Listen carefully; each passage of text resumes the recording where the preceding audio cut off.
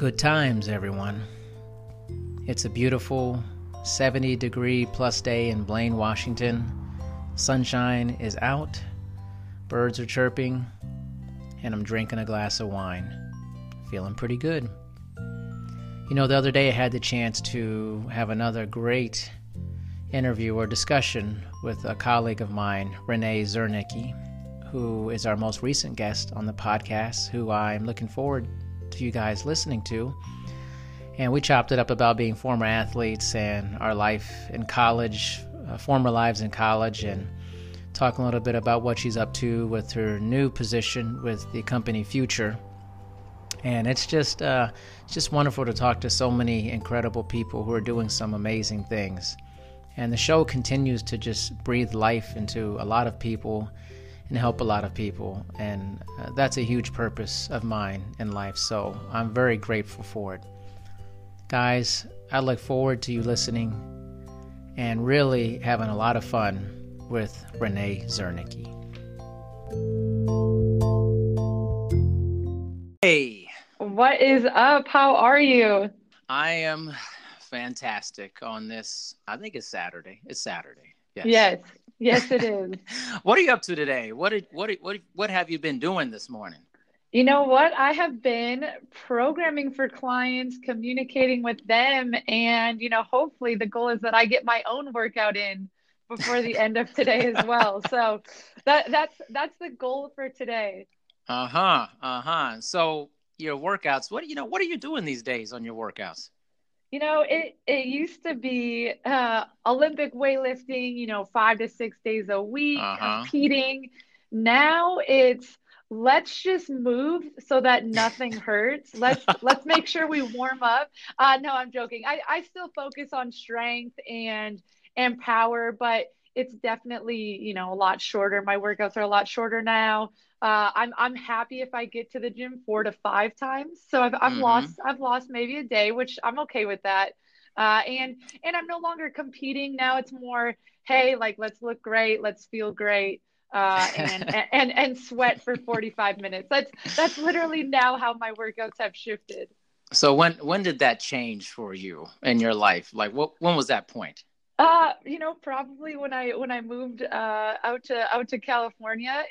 It's a lot easier to train and compete. I was on an Olympic weightlifting team in Madison, so I was fortunate that my Olympic weightlifting coach was also my coworker, Jim Snyder, and so it was easy. I mean, my office was right in the weight room, right? So there's really no excuse when the platform's 5 feet from your desk. Of course. Now there's a little bit more that goes into it of getting to the gym, walking, doing what most people have to do, right? Correct.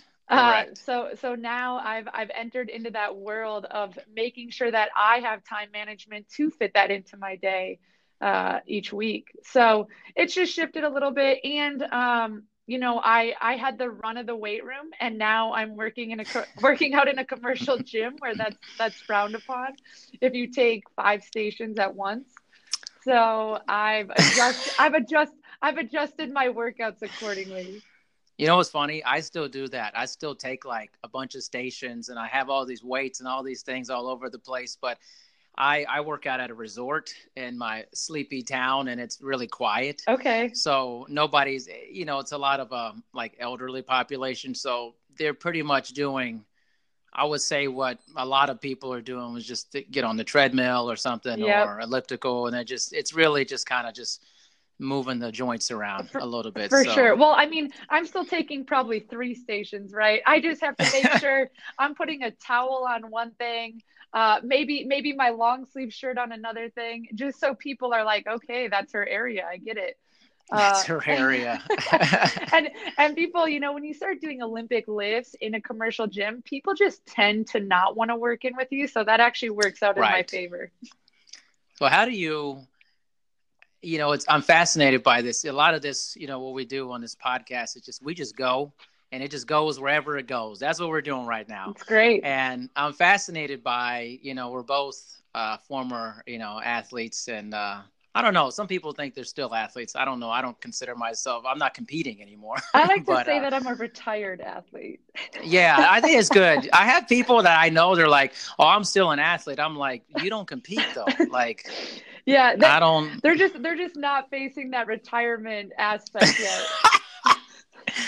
I don't know. I'm like, that was me back in the day, but I may still train with the intensity I have. I'm definitely smarter, but how do you see yourself as a former athlete moving into training in commercial facilities? What's that feeling like for you when you're watching not watching, but you're aware of other people working out around you that maybe weren't in your situation?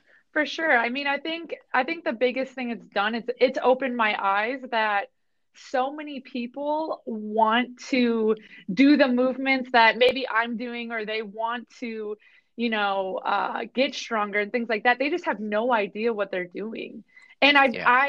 I was spoiled where I was working with student athletes. So everyone that I watched train was basically a genetic freak.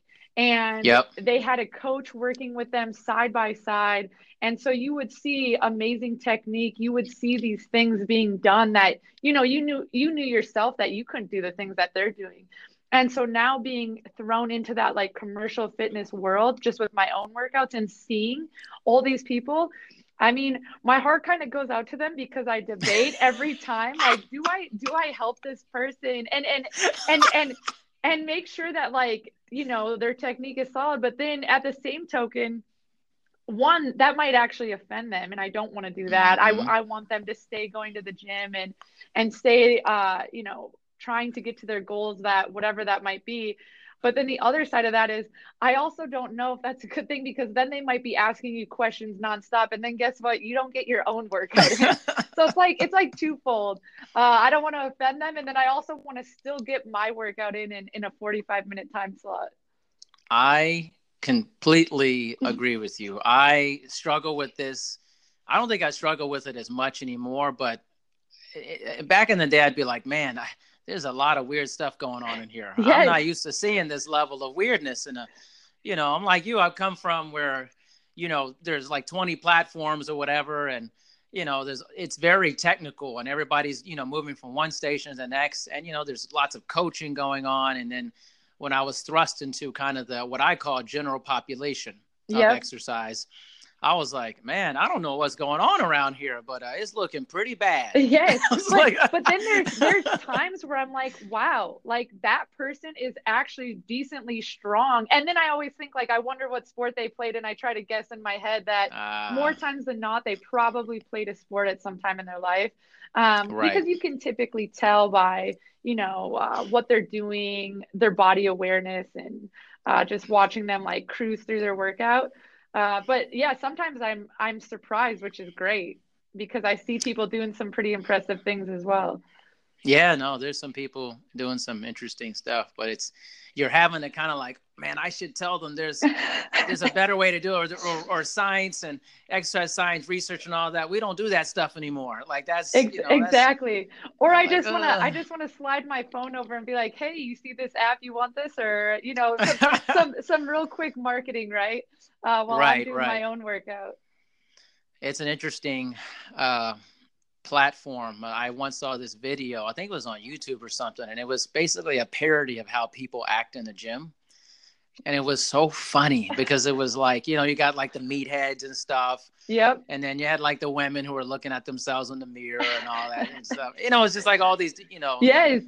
different like cliques of people that run in gyms, and which was really so foreign to me when I first got vaulted into it. I was like, this is how this is? Exactly. Exactly. My first week working out at a commercial gym in the city was very eye-opening, because I hadn't worked out in a commercial gym for probably over 5 years, because I had different, colleges that I was working out at.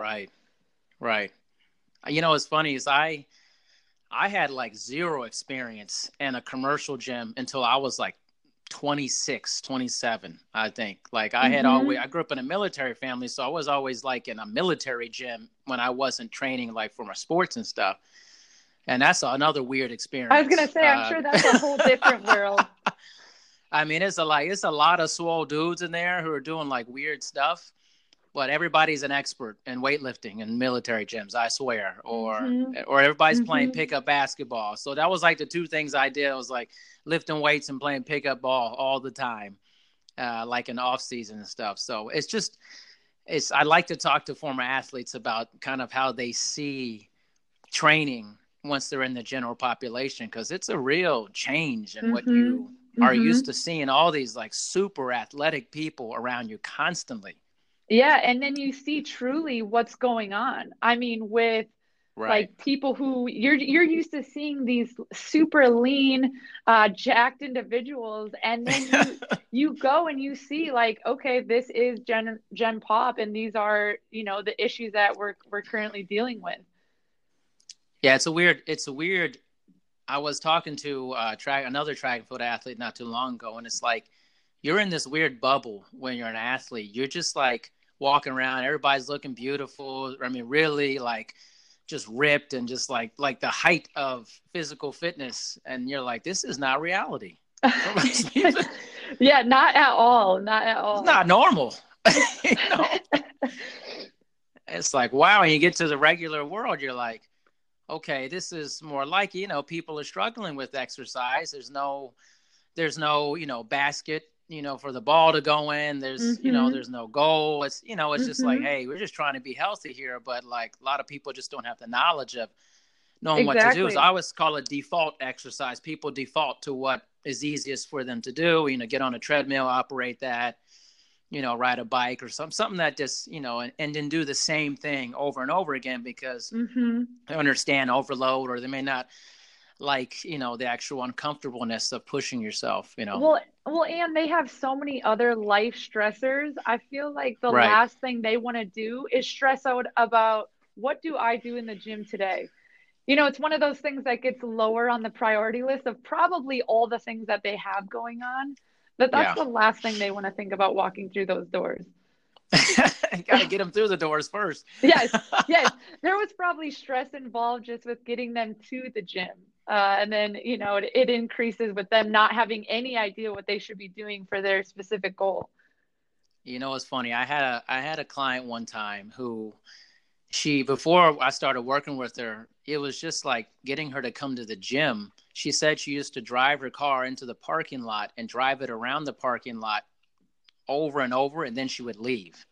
And I was like, she's Mm-hmm. like, yeah, I would get there and then I'd be there and I'd be like, no, I'm not doing this. You know, Yeah, just make yeah, and that's laps around the parking lot. I feel like that's common. And I mean, she even took it a step like further of getting in her car and driving there. But I think so many people have the right intentions. They may have their stuff laid out or be actually in their workout clothes. And then they're just, no, this isn't happening today.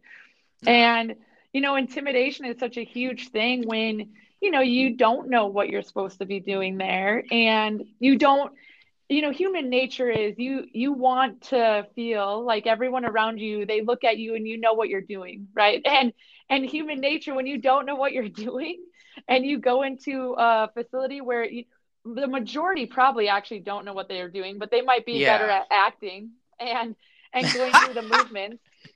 You Yeah. know, Yeah. it's probably a very intimidating environment. And I say probably because I was fortunate that from a young age, like I absolutely loved the gym. I would Right. go to the gym to shoot around. I'd play basketball nonstop. I would try to lift weights with my older brother when he was Yeah. training for football. So I was, you know, fortunate that I never really went through that awkward period of God, I hope I know what I'm doing or you know Yeah. and I think too that's what helped excel me into this career because from a young age I absolutely just loved it. I loved going there every single day. You know, I think we're very similar. I never had that awkward stage. It was just like we grew up in a military family, so, and my dad was very into fitness when I was growing up. And so I'd always follow him around into gyms Mhm. and I'd watch his workouts and I would work out with him and stuff. And it became a thing for me, you know. But what's funny is like I never became like a gym rat though. Like I never wanted to spend like tons of hours in the Mhm. gym. I just Mhm. wanted to hit it hard and be done. Like I Mhm. wanted to max my effort out and I zero the tank and then I'm not lingering around after that. Yeah. I was like, I'm out of here. I'm the same way right now. Yep. Same exact way. I mean, now I'm at that point where it's like I want to get in and get my workout done, be efficient, and then out. Where I used to like to hang around a little bit more. I think that's more of an Olympic weightlifting thing. You lift with a group of people, and when you're hitting super heavy sets, you have to take some time to recover in between, and it's a cool team environment. So then I felt like I would stick around a little bit longer, but now it's all about being efficient, in, out, Yeah. get sweat, get some strength work in, and go on with the day. So you're not walking around trying to have a conversation with everybody in the gym when No, you're no, my coworkers will joke with me. Now I talk to nobody. Headphones are in. Yep. I'm getting stuff done, and then I'm leaving. It's funny. I where I'm at, there's a lot of people who are like, they want to talk to you, and I'm like, man, I don't want to be rude, but like, I don't want to do this. Like, talk to me afterwards. Like, I'm very focused. I'm not into this. Yes, exactly. I'm the same way now, and I probably wasn't like that, a couple of years ago, but now, it's about being as efficient as possible. Right, definitely. So take me back. I want to go backwards a little bit before we go to the future here. And I like that. I like that. you like Fun. that? You I see did. that? I did. It's clever, right? It was. It was. Back to the future. Boom, just like that. And I wanted to learn a little bit more about your time working, in the Big Ten and strength and conditioning, and just take our listeners inside of that life, working with athletes and just, some of the highs and lows of it. Oh, for sure. So I was at the University of Wisconsin for 3 years. Amazing 3 years. I think it was a dream come true because as a kid, that was the team I cheered for. That's the team I still cheer for. So Right. to be on that court warming up women's basketball, I remember the first game that I was standing on the court warming them up. I just looked around and absorbed it, and I'm like, wow, like this is actually happening. And it was so powerful for me to be in that environment when I had cheered my entire childhood for that team. So it was it was an amazing 3 years. I worked with Eric Helen and Jim Snyder, and I tell people every day was basically an internship program for me, even as an assistant, because they had so much expertise, so much experience. So I would learn from them.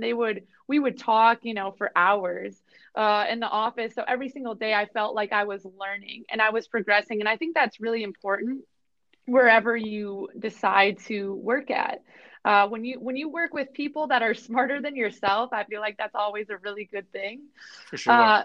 for professional growth. So I was fortunate. I got to work with women's basketball and men and women's golf, and then I also worked with women's tennis for a period of time there.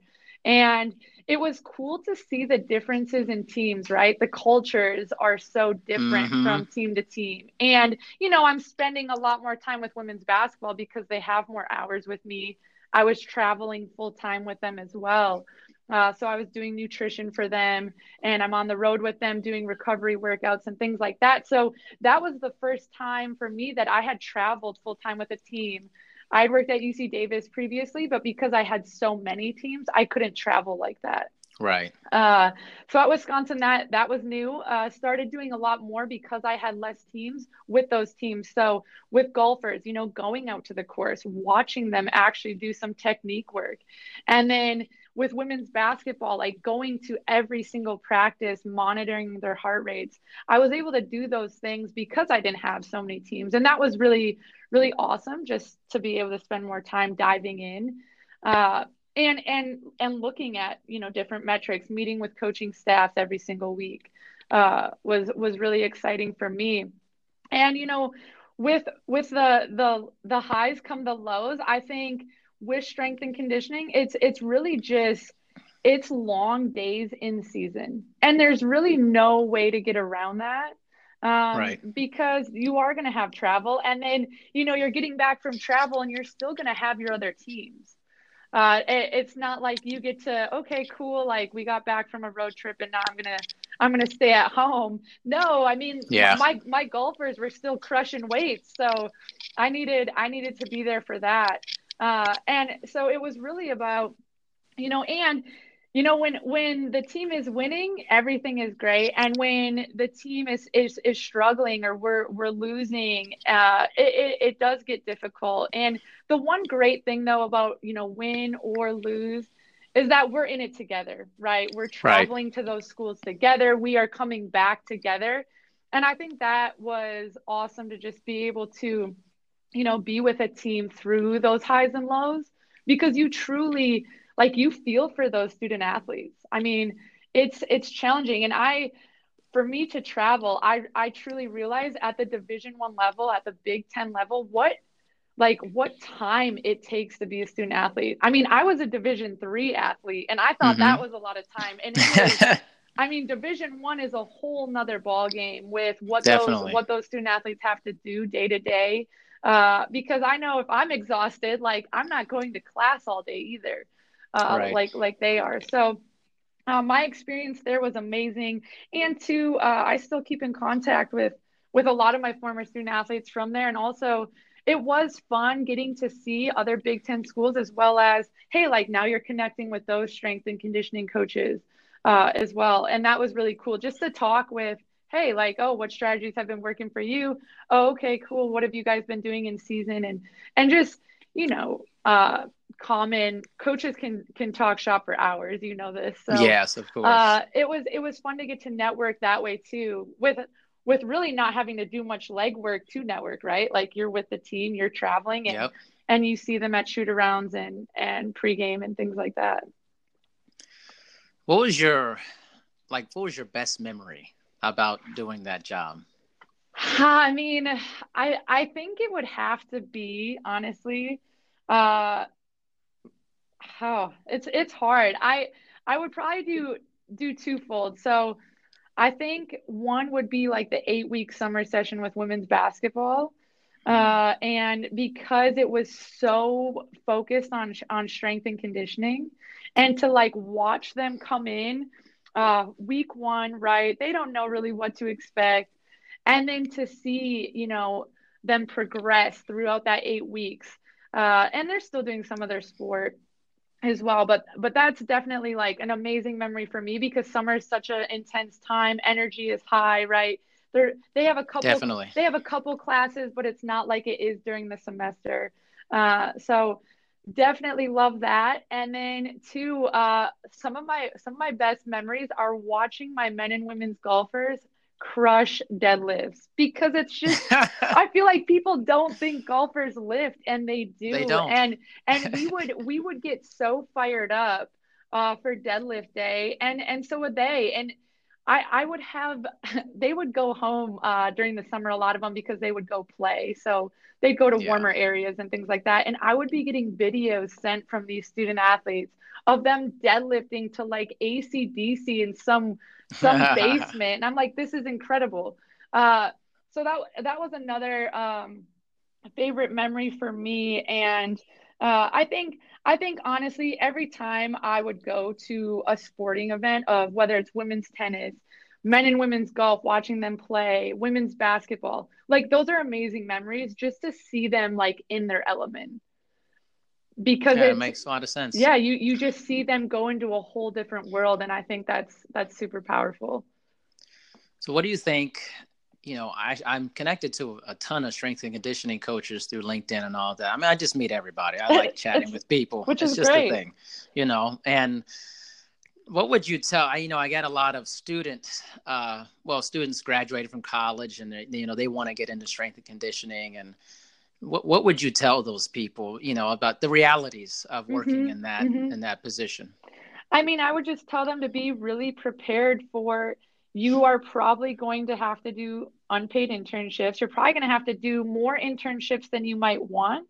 And then I'd also strongly recommend, don't just pick a school based on, like, logo, right? Right, Pick a right. school that that staff is an amazing staff that is going to help you get better, uh, and have a actual internship curriculum. I think that really helps students continue to learn, right? Because what I would never want, and Wisconsin did an amazing job with this, is I would never want interns to just think that all they do is clean and set up a room. Like Right. that is not at all what it should be. So the biggest thing is picking a school where your professional growth is going to skyrocket. And if you do have a specific interest in a sport, I mean, find that strength coach that has a lot of expertise and go there and learn from them every single day. I think that will help. So the biggest thing is researching, doing your homework, making sure you're picking the right school for you, and making sure that that school lets their interns coach. The majority, I think Ah, that's getting better and better. that But was a problem before. I think Has been. I think it was more like, hey, we have interns and they're going to help us set up the room, and then they're just going to Mm-hmm. like stand around. No, we wanted at Wisconsin, like we told our interns, you're an extension of us. Like anything you tell a student athlete, like they know they should be doing, because Right. we wanted our So you interns think to so? get that It's experience. interesting. The whole logo thing is very fascinating to me. That maybe is, students were thinking, "Oh man, I love the University of Florida. I would love to work there or Mm-hmm. something," but they don't even Mm-hmm. know what it's actually like, the work Mm-hmm. environment at that Mm-hmm. place, right? Exactly. Yeah, because there might be a D3 school that has an amazing strength and conditioning staff where you would actually almost, not be in charge of a team, but you get a lot of on the floor coaching. And so maybe you look into going to that. And then also like logistics are important, right? Like you need to make sure you can, if you're going to make that move to do an internship somewhere, I mean, make sure that you can afford it and it makes sense Right. for you. But yeah, I mean, I think sometimes logos are great because guess what? You get a great logo and a great strength staff, so that's an Yeah. added bonus. But I do think it's important for students that are looking for careers in strength and conditioning to like truly do your homework, and make sure that staff is an amazing staff that truly wants to help you. They'll go the extra mile. They'll call coaches for you and things like that. Right. Well, I have a couple of things. I just roll with it here. So how did working that much affect your personal life? It depends who you ask. Oh, okay. No, I've always been a very career-driven person. I don't think that's Hmm. ever going to change, and I don't think that's necessarily a bad thing. But with that comes, I will spend a lot of time pursuing my career. Meaning, if I feel that there's a progression, I'm gonna jump and I'm gonna take that next step. Right. Uh, and I pride myself in that as well, but also at the same time, that's probably not great for relationships. So I have been married and divorced, so I'm sure my work-life balance did not help that at all. And two, it did make me more aware of when I'm not working to like truly not be working, if that makes Right. sense, to like No, it makes sense. to turn it off. And that's something that I have been working on. But I don't think there's really people throw around the work-life balance a lot. And I don't think it will ever be a perfect balance. It's more or less about when you're not working, can you actually turn it off? Yeah. Because if you're super efficient and maybe you work long days, but then if you can completely, turn it off and on your day off or whatever that might be, I think you'll be fine. And maybe you only have one day where you do that, but I think that's fine. It's all about how can you turn off work on that short time frame. And that's something that I work on a lot because I'm someone who can be consumed by work and actually be completely fine Hmm. with it. But I also Yeah. realize that, those other relationships are important too. And just making an effort to stay contacted to other relationships, right? And make an effort to maybe I go and fly and I see a friend, right? Just to keep Yeah. that relationship strong because coaching is one thing that it can consume you. And Yes. you can really get into a place where because we are so passionate about it and we just absolutely love our job that you can get stuck in that place where you don't do anything else. And Right. I think it's Right. important to still make time to do those other things. I'm super close with my family, so making that a point to take time with them and actually, turn off work when I'm with them. But I come from a family where work is huge for all of us. So it's not an uncommon thing, and we pride ourselves in that. Yeah, I think, as I've gotten older, I may have had different opinions about, how much I worked and stuff like that. And I think it's really just comes down to the individual person and what they believe is important to them, not what I believe should be important to them for that. And if that's their environment, they're living their work environment, let's say it is strength conditioning, being around athletes, if that's their social aspect as well, then it is what it is. That's their thing for it. I can't force what I think they should do. Yep, exactly. It's not my mind to bear. Exactly. But I am always curious about how those things do affect personal relationships with people. But in the end, it comes down to what do you desire? And if you're desiring to do something that's 90 hours a week, there's probably a give and take with that. Exactly. Obviously, I mean, it's I don't get like some of these football coaches, especially how they work that many hours and then have these large families and stuff. I'm like, ooh. I mean, it's insane. It's insane. I feel like their time management skills must be incredible. Maybe. I don't know, man.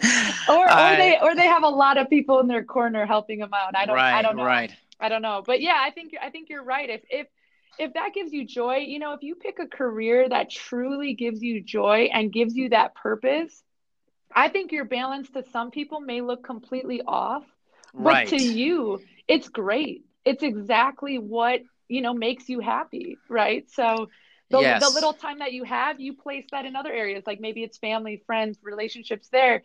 And then you're so happy to be doing the career that you are, that your balance seems perfect. Whereas to an outsider looking in, they're like, all that person does is work. Like, their life is completely out of whack when, I mean, you're completely happy doing it that way. I'll give you a good example. Like when I was coaching collegiate athletics, track and field, I hated the hours. I did not want to work a crazy amount of hours. I have a lot of outside passions and interests that I'm into. And I like writing poetry, making music, just hanging out, all this stuff. And I think as I got older, that became even more important to me. And now with the businesses that I have, I was just in a meeting in Vancouver yesterday, and we were telling a spa consultant, like, my business partner and I, we're about slowing down. We're trying to slow down hard and really just hang out at the beach, work with people we want to work with. You do things are passionate, like this podcast and stuff like that. But that works for us. That doesn't work for everybody, obviously. And so it's just the whole work-life balance. I think it's somewhat a facade, because it's not, you can't cookie cut it for exactly. everybody, Exactly. And you don't know what brings that person joy. So I kind of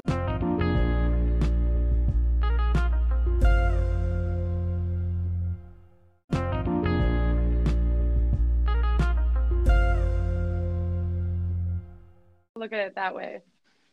Yeah, it's an interesting thing to look at, but I think it's pretty notorious for a lot of college coaches, professional coaches, that the historic amount of hours worked, and I think sometimes that could be tough, like people burn out sometimes doing things for a long, long time. I mean, I was in a job for 12 years. I didn't burn out for it, but I just, your priorities change. You want to do something else, and maybe challenge yourself in a different way. Definitely. And you never know where your life takes you as you age and you get older. Your priorities change too. Oh, exactly. I mean, if someone would have asked me 5 years ago, will you be living in San Francisco working for a tech startup? I would have been like, what?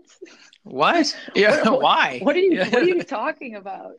And that's why I think it's cool. I think it's awesome to connect with other people and just hear their journey, because I would guess 100% of them had no idea that they would be where they are now. Right. It's interesting to me. And I think coaches, especially, just because there is so much moving that goes into that profession, it's always super interesting to hear their stories. So tell me, who was the hardest team to work with? Oh, you know what? I would probably take it back to UC Davis. My men's soccer team, and here's why. Really? So here's why. It was twofold. great kids. Absolutely loved working with them. But soccer is one of those sports, and it continues to be one of those sports where either you're on one side of the fence or you're on the other. And that means either you believe that lifting can truly help your sport, or you're on the other side where you're like, actually, I don't think I need that, because there's still so many professional, like men's soccer players who don't lift. And it's starting to change. It's starting to change. But that was challenging because I saw it on our team. We had about 50%. They were bought in. They absolutely loved it. They felt the difference as well on the field. And then the other 50%, yes, they would come because they had to. But they're not putting in the 100% effort because they're like, this could help, but it might not, that on the fence kind of thing. And I worked with the head coach, and we tried to keep them consistent, but as the season goes on, it's like now they're coming in once, and then I don't see them for like 2 weeks. And then we start dealing with, well, now they're sore, but you have to stay consistent so that you don't become sore. So I would probably say that was my most challenging team because of that. There's so much that they can still do their sport. And I think every sport can do their sport without lifting because it's very skill based, but can you be more resilient when you include lifting? I think the answer is absolutely. So that's what people forget. Like, if we're going to argue, I think every single sports team can do their sport without strength and conditioning, which is hilarious because I'm a strength and conditioning coach. I just think we can definitely help. We can definitely help them be more efficient at their sport and be more resilient. I think that's super important as you want to progress in your career. Did you ever discuss with them like kind of the health and wellness aspect of it? Not just the athletic, like this will help you on the field, the court, whatever, but hey, we're doing this strength training not just for athletics here. I mean, it's a good start to your life and for this. Yes, a lot of it was, even, hey, like, let's just move through ranges of motion that you don't on the field. Right. And spinning it that way definitely helped. It helped buy-in. And I think the team as a whole, as I worked with them and as that entire year progressed, I worked with them for 2 years, I saw more and more buy-in. It truly is about educating, and it truly is about, maybe with some athletes, you have to spin that for them. And really just focus on, hey, if nothing else, like, this is going to improve your mobility. Like, if nothing else, like, this is going to make you sleep better or whatever it is. Just like take it completely away from their actual sport with some. But I got the majority of the team, they jumped on board, and we had a good 2 years. That's, I had no clue about that for soccer. I mean, I know when I was a collegiate athlete, we didn't have a lot of interaction with the soccer team. They were kind of in a different complex away from us, so we didn't see them a lot. But I wasn't aware that this was kind of a hang-up for that team. It's starting to get better and better. I'm seeing a lot more soccer teams like jump on board. They're looking way more at monitoring now, and I think that's all great things because soccer it's a crazy sport, and I think the weight room can definitely help, and also just increasing those athletes' capacities. Like, I mean, the monitoring has helped tremendously just to see what they're even doing on the field. So I think it's definitely getting there. I think it's going in the right direction. And coaches, soccer coaches as well, are truly looking at the weight room as a much more positive place for their sport. Wow, it's funny. You're taking me back, man, big time on this. I remember how we used to always have, our strength training after track and field practice. I'll be like, man, I'm so tired. And I remember like you had to go, and I was one of the people, like, I enjoyed it. I loved lifting, and I really got into it. I was intense, but I can remember a good portion of my teammates who were definitely not into it. They were just they were talking to girls and stuff like that in the weight room and stuff. And I don't know how it is now, but like, it was like co-ed lifting when I was. I feel like track, that's still really common. I feel like I feel like track will always all just lift together. It's like it's more separated by events, right? Your Yeah, mids will live yeah, together, your sprinters might live together. that's right. But for the most part, it's going to be the whole group. Yeah, it was definitely a very co-ed situation. And it was just like, I felt like it was more like flirting and stuff like that. And, Then checking actually each, getting yeah, stronger. it was like checking each other out. It was like loafing around. And we always got the graduate assistant. So we never got like an actual strength coach. So it was like we were just, dicking around Mm-hmm. half the time. And Mm-hmm. luckily, I was like, I love doing this. So I really listened to the graduate assistant, and I had a couple of my teammates I brought with me, like, come on, guys, we need to really get into this. But then it'd be guys just like hanging out in the corner and stuff. And I was like, this is Yes. hilarious, man. Yes.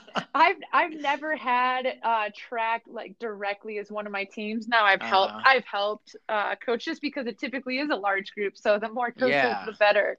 But I feel like that's still happening.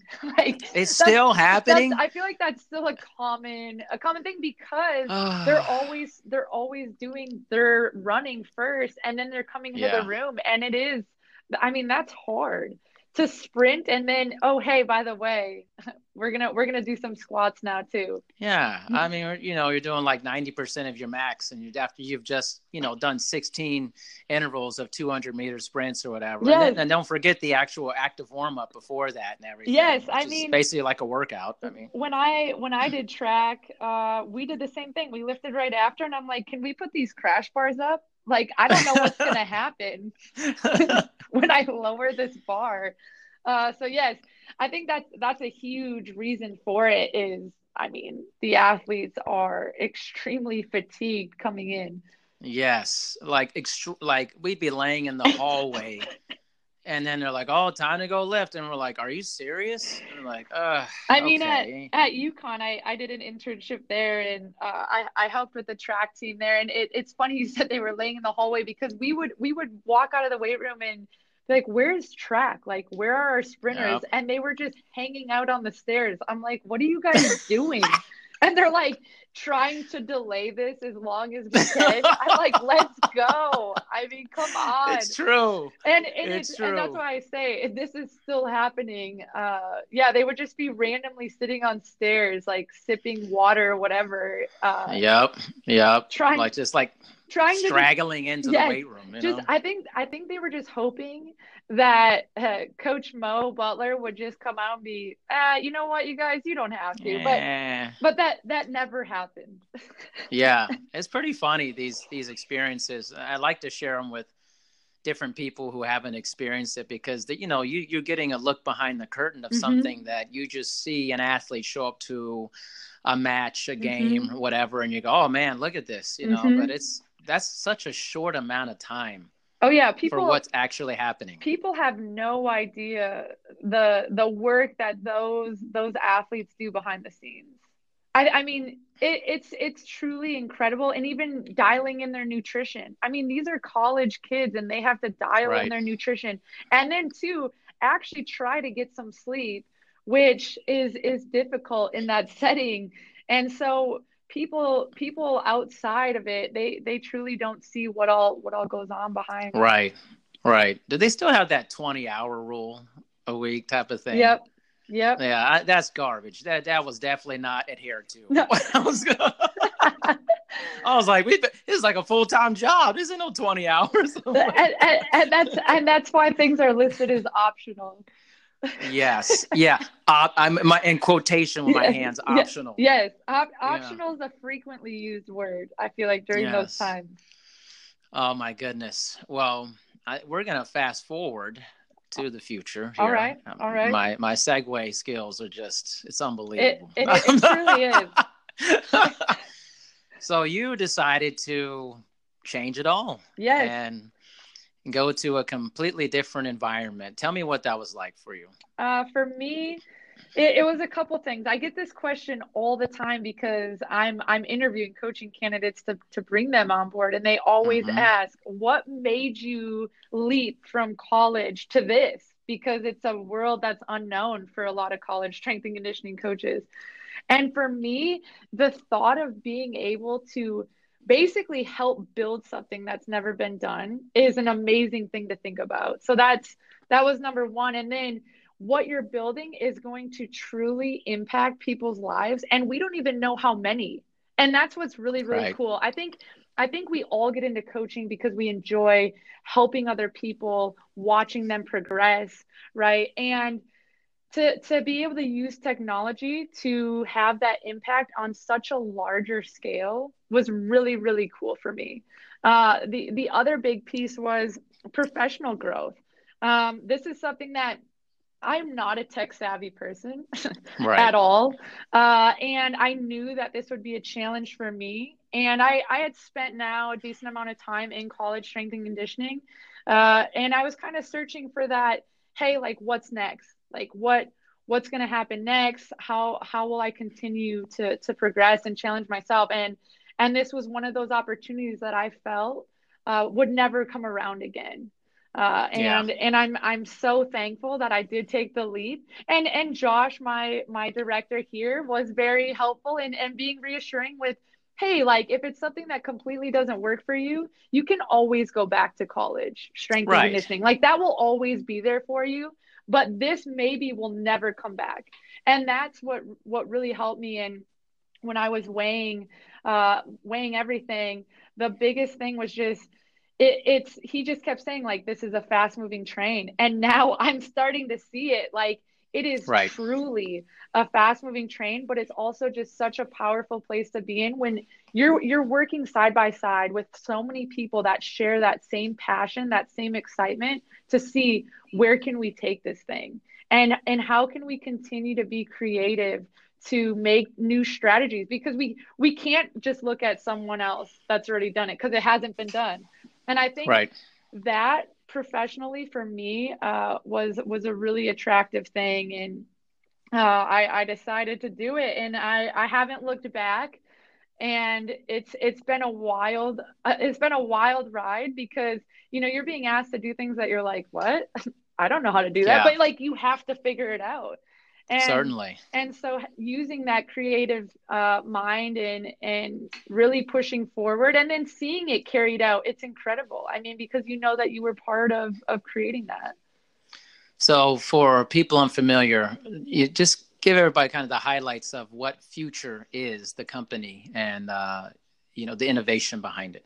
For sure. So we are taking virtual training, but giving people a real live coach. There's definitely apps out there that have programs, but we have a real life coach messaging you throughout the day, making changes to your workout. I mean, and that could be throughout the day, right? If someone like rolls their Yes. ankle, we make those changes, and then, hey, click submit, you're ready to go. And we know that having a coach works. Everyone knows that if you can afford to have a coach, like you're going to have results. But Right. like people can't afford that. And for us to be able to give a service to everyone for a monthly rate, and now you can work with an elite coach, right? Like our team is amazing. So not only are you just getting like, you're not just getting like a run of the mill, right? Maybe like they got a weekend cert somewhere. Like our Right. coaches Right. are extremely educated, have amazing experience.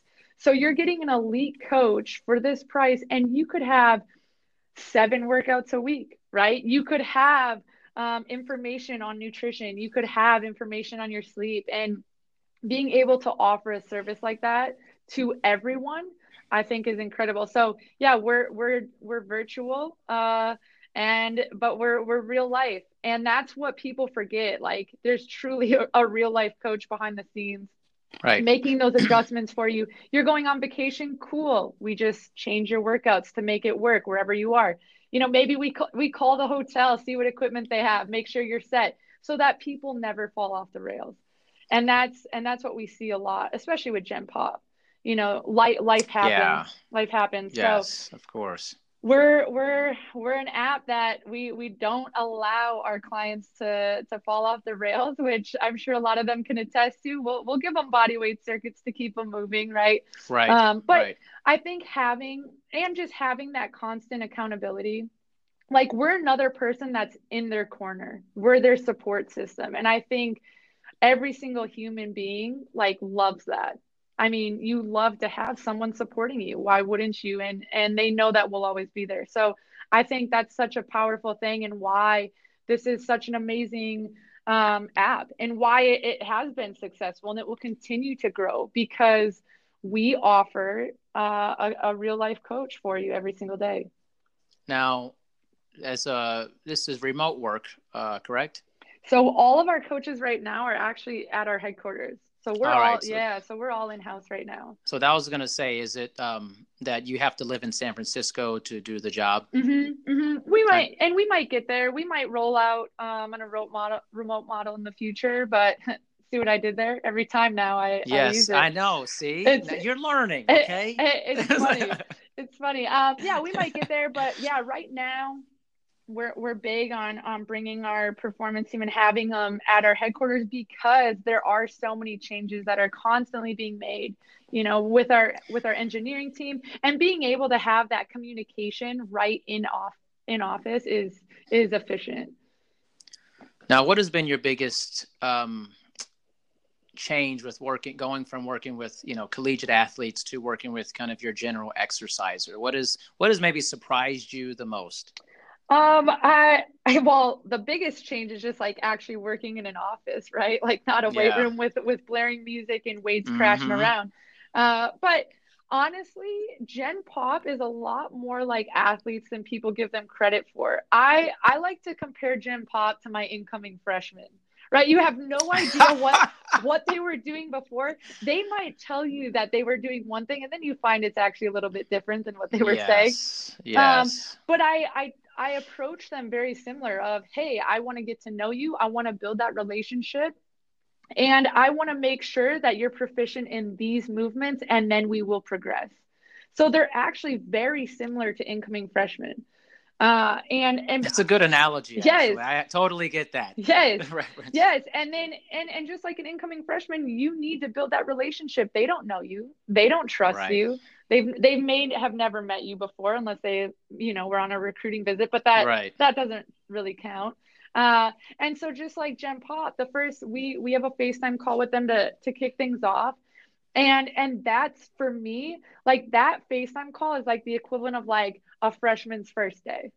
Yeah. You're trying to make them comfortable, and you're trying to, build that trust and build that relationship.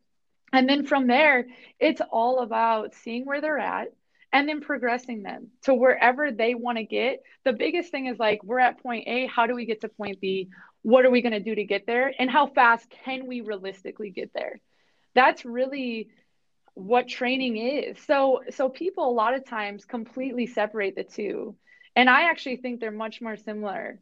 Because the only change might be maybe you progress a student athlete a lot quicker, but you're still getting from point A to point B. It's just, how are you doing that? Right. It was interesting. I love the commentary about coaching and guidance, because there's a lot of research about the effectiveness of coaching and guidance, and personal training and things of that nature. And it makes a gigantic difference. Mm-hmm. And it's always funny, like, I've always worked in luxury training environments and clientele. And even for people who, they're in the top 17% of people that can afford, higher training prices, there's still a resistance with people to have coaching. And I think it's just the control element of it.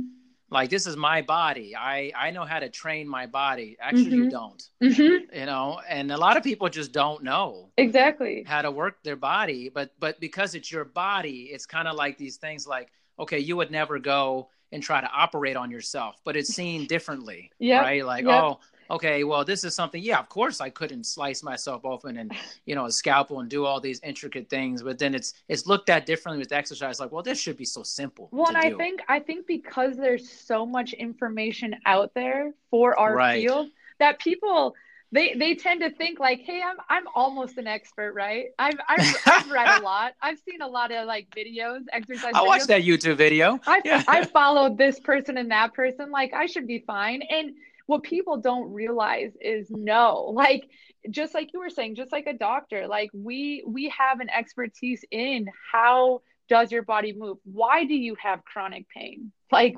why can't you do that movement? And people tend to just do the same thing over and over again and keep dealing with the same pain over and over again. And then they wonder, yes, why is this happening? And it's truly because like you need to have a coach who has expertise. Because doing the same thing over and over again hasn't gotten you to your goals, and yeah, you probably haven't gotten rid of your pain either. So, because a lot of Gen Pop, they have pain. I mean, whether it's big time, yeah, whether it's acute, chronic, big like they time. have some sort of pain, or whether it's just literally from stress, like they have something going on. And that's why I truly believe that every single person needs a coach. I believe that coaches need coaches. I mean, Certainly. we all train each other, and because the end of the day, you're going to give yourself in a program things that you like to do or things that you might be good at. And Right. another coach is going to see where your weak areas, what do you truly need to be doing? And then there's that accountability. You know, when you're tired, you don't want to disappoint someone, but if it's yourself writing the program, you're like, I'll do this tomorrow. I'll save this for another time. Yes. Let's put these movements at different times. Yes, exactly. It's just, yeah, I just think coaching is incredibly important, but it's funny overcoming the obstacle of people of they're thinking they don't need it, Yep. or they, lifted weights in high school and that's the same routine they've been doing for 25 years. It's like, yes, like your body has man. Adapted. We need to do something else. Please give yourself a different stimulus. It's just yes, that adaptation happened like 25 years ago. It's like you've gotten extremely comfortable in this, and I get it because people are creatures of comfort, and you're like, hey, I got this routine, it's really good, and for me, and I just go in and I get it done and I sweat a little bit and then I'm out of there. And it's much more complex than that, and it's just interesting at this stage of my career, being in almost 20 years, I'm like, how much do I say and how much do I just let go? How much do I really care at this point? Like how much is that worth to you? Is it worth it for me? Spend energy doing that. Some guy doing, lat pull down behind his head and stuff. I'm like, man, this is not the military in 1989 here. I mean, I don't know. Cervical spine is destroyed from this. Yes, and he probably has pain somewhere, I would guess. Yeah, there's got to be. Or the guy who's like, doing, I'm going to say the lat pull down, because I've seen this recently. That's what I'm saying. It's like, the guy, like, he pulls the weight down and he's like throws his body completely like literally vertical to horizontal just to lift the heavier weight. Hey, he's using momentum to crush those weights. Yeah. Right. I'm like, oh man, we need to lighten that load by like 50 pounds at least, man. Like, it just goes to the technique. But I'm like, what's it worth to me? Yes. Yes. He's gonna think I'm like picking on him. He's gonna get defensive probably. And like, you don't want to discourage that person like entirely, but you just also want to like truly say, hey, maybe you should try it this way. Just see what happens. Because one day you're not coming back up when you lift that thing.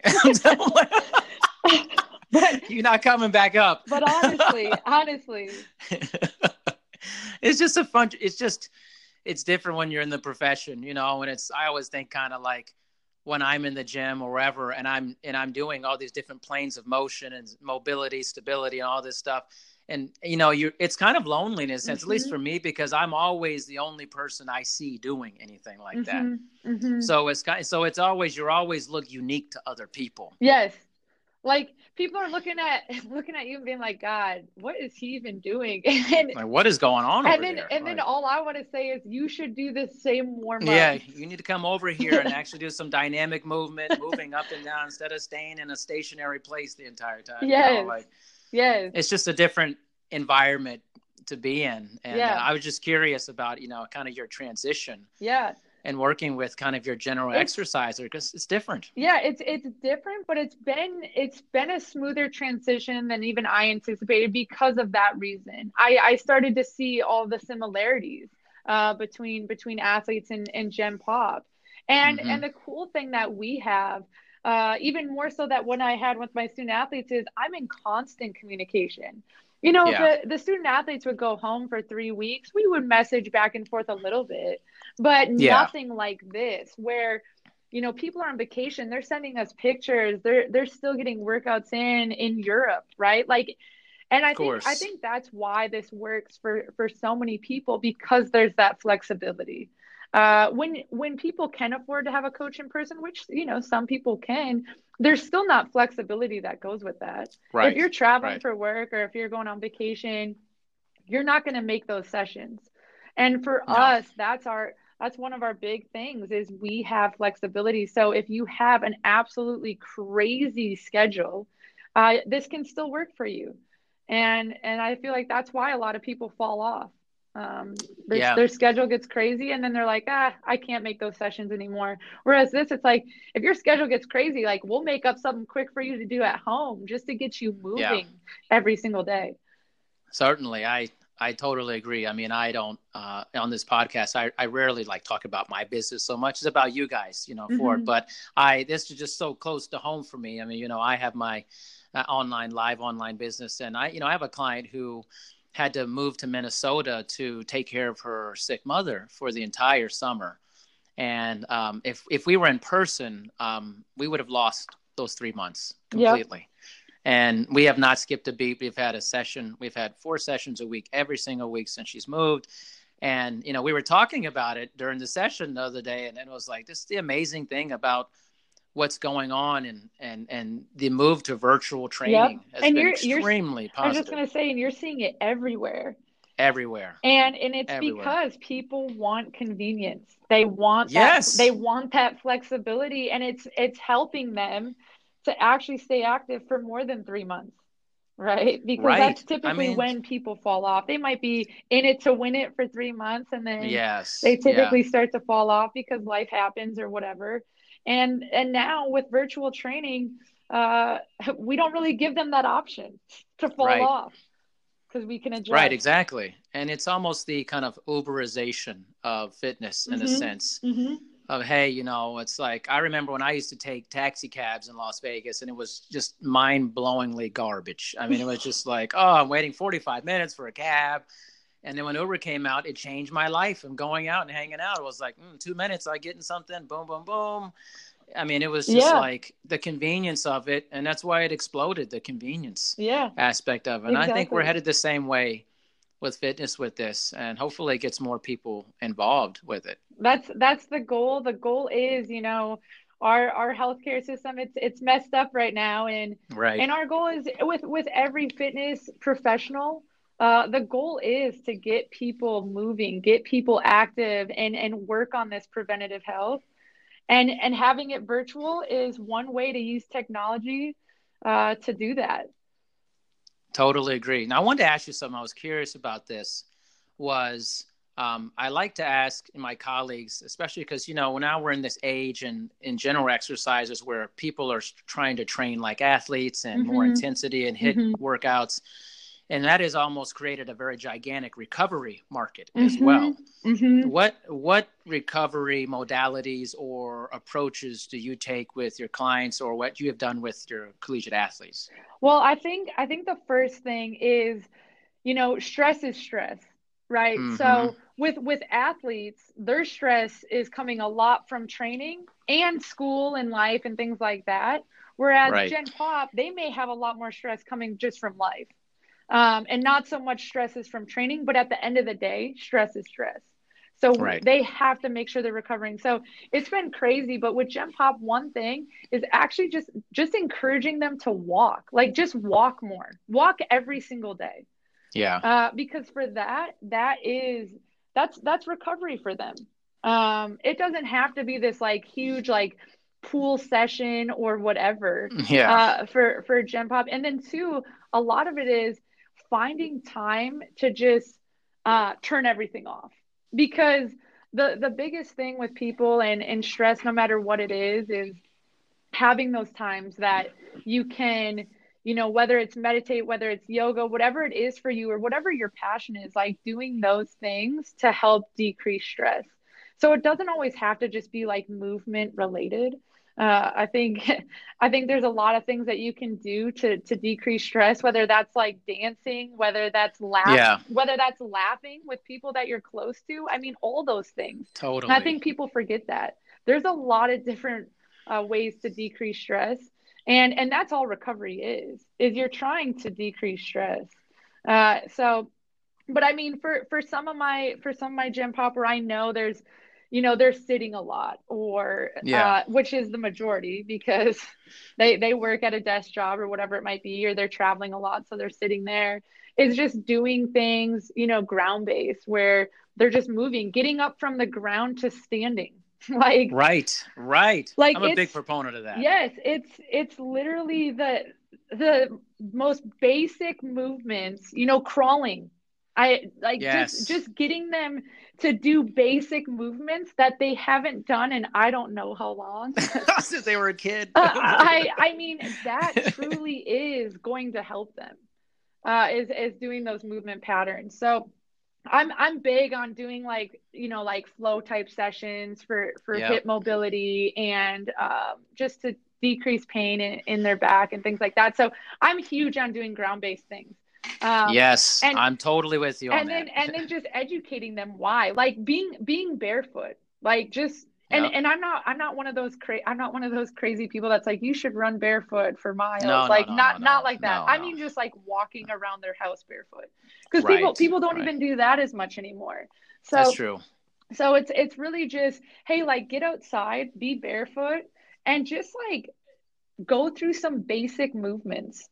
I mean, it sounds so Yeah. simple, but no one really does it anymore. I think what's very interesting is if when people get older, they get less creative and less pliable with what they're doing, Mm-hmm. Mm-hmm. movement wise. You small engineer your life towards whatever you're doing, Mm-hmm. and so your mobility decreases dramatically, and you kind of put yourself in a box. And I remember one time I was at an airport and I saw this guy fall down in the line going to security, and I was reaching for something and he fell and he couldn't get up. He literally couldn't get up. Oh, yeah, And I don't even doubt that. that's crazy. Yeah. And I told my wife, I said, when you can't get up and you're just, this guy's looked like he was in his 40s and you can't actually physically pick yourself up, you're in a bad place, man. Yes. You're in like a really bad place. Yes. Because that ain't going to get better. Exactly. Exactly. And even like a lot of these workouts with athletes, gem pop, it doesn't matter. It's about, can you continue to go from a ground base, from the floor, yes, to a standing movement at any point in time in that workout? Because you should That's exactly right. should be able to. You should be able to. I mean, if you can't pick yourself up off the floor, I mean, you're in a world of hurt. But then people, again, start engineering their life where they will never get in situations that they have to fall, or where they're going to fall. And it just becomes a very limiting thing with that. But that's really interesting. You have that perspective. I'm huge into that, into crawling forward, backwards, upper, lower level things. We're moving sideways, different directions, body. It's hugely important. It looks hilarious when you're doing it, but you have to do it, and you will feel better as you continue to do it. I mean, you can talk to my clients. I program bear crawls a lot, all the time, man. But even just going from the ground to standing is a huge part of that. But yeah, crawling, rolling, all those things. Super important, especially as we age, because it just becomes a forgotten movement. It does. Real quick, I want to ask you, what are your thoughts about like foam rollers or like vibration based technology? I think there's a lot out there about it, right? There's very strong opinions about it. I think, for sure. I think with foam rolling, when people start to say that it can like truly change like your tissue, I'm not so sure about that. I strongly disagree, because if it did, we are truly made of clay, and if someone touches us, we'll have an indent then. And so I definitely don't believe that. But what I do believe is, if that foam roller, right, like let's say this is some person's routine, they just absolutely love rolling out, and if that makes them perceive their environment as safe and they feel great, I actually do believe that can help their range of motion. But I don't actually think it's from the foam roller at all. I actually think it's neurological.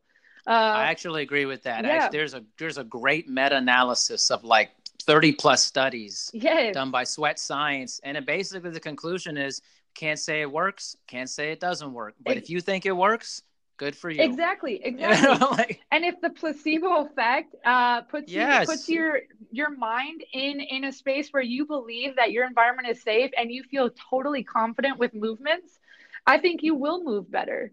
And it's just like, it goes back to when an athlete knows the weight on the bar versus they don't, right? And if it's a Right. weight maybe that they're like have like this preconceived thought about, yeah, I bet they will squat completely different than if they thought it was a weight they've done 100 times. Right. And I Right. kind of believe that same kind of thought process goes to foam rolling.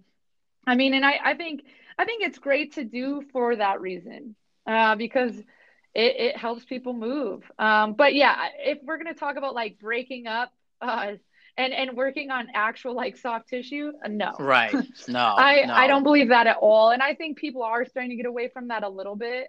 But whenever I still Right. hear that, I'm like, You're like, no, no. no. I get asked about it all the time, and I'm like, listen, I looked to the research on it and the whole thing, and I was like, man, I'm gonna tell you, if you like it, go for it. Yes. But it's Yes. not doing these things you probably think they're doing. Yes, You know? exactly. But if it did help them move better because they perceive their Yeah. environment as safe and their joints will pass, like, then go ahead. But Yeah. Yeah. it's not going to actually make structural changes. No, no. I have the Hypersphere from Hyperice, Okay. and I really like it only because like I have no clue what it actually does, like scientifically, literally. I have my doctorate and I'm into science and all this stuff, but sometimes I just don't care about Mm-hmm. that aspect. All I know is whenever I use it before I work out, I feel very loose and very ready to hit it hard Yes. immediately. Because I hate that initial couple minutes where I'm very dry Mm-hmm. and I'm just trying to get, I like to be really warm, and it's a good kind of passive warm Yes. up for me. Yeah. I couldn't tell you about the science completely about it, but at least for me, that's what it works. But yeah, and it even goes into, I actually just had this conversation with one of my clients. He lifted at a gym for the first time. He was traveling, right? And he found this gym in New York to go to. And he's like, everything felt heavy, everything. And I'm like, of Right. course it did, because you've never been to that gym before. So he was lifting Exactly. the same amount of weights, but the environment was completely different. So for him, like, he's perceiving, and he's dealing with just the stress of that. And it is crazy. Whenever I've trained at a different facility, I'm like, I never have a good training session. I'm the same way. I'm like, this just not feel right. Yes. It's And just, it's the same exact weight on the bar, but when your environment is different, it does a lot to your performance. you're like, man, this 50 pounds is not 50 Like, pounds something's everywhere you wrong. go. I mean, how did they make this? Like, Yes. Yes. a And different two, pulley or and something? two, there's like obviously a lot that goes into that, like travel, you're probably Yeah, fatigued and things exactly. like that. But I still think that on any given day, if you went to a gym for the first time and didn't change anything about your travel or things Yeah. like that, I still feel the weights would feel super heavy. And yeah, because you're just perceiving your environment is different. Man, I tell you what, Renee, you are awesome. Thank I am you so so much. glad, man, so glad we connected and that, you agreed to come on. I think it's been very informational and just a lot of learning and, kind of a peek behind the curtain of your life and working with athletes and now, working with futures. So thank you for coming on. I really appreciate it. Thank you so much for reaching out. I love that we were able to connect. No doubt. And I'm sure we'll be in touch in the future. See that? Definitely, definitely. When you All say right. future, you got it, man. All right. Thank you so much, Renee. Have a good one. All right. Thanks, Darian. You All too. right. Bye. Bye.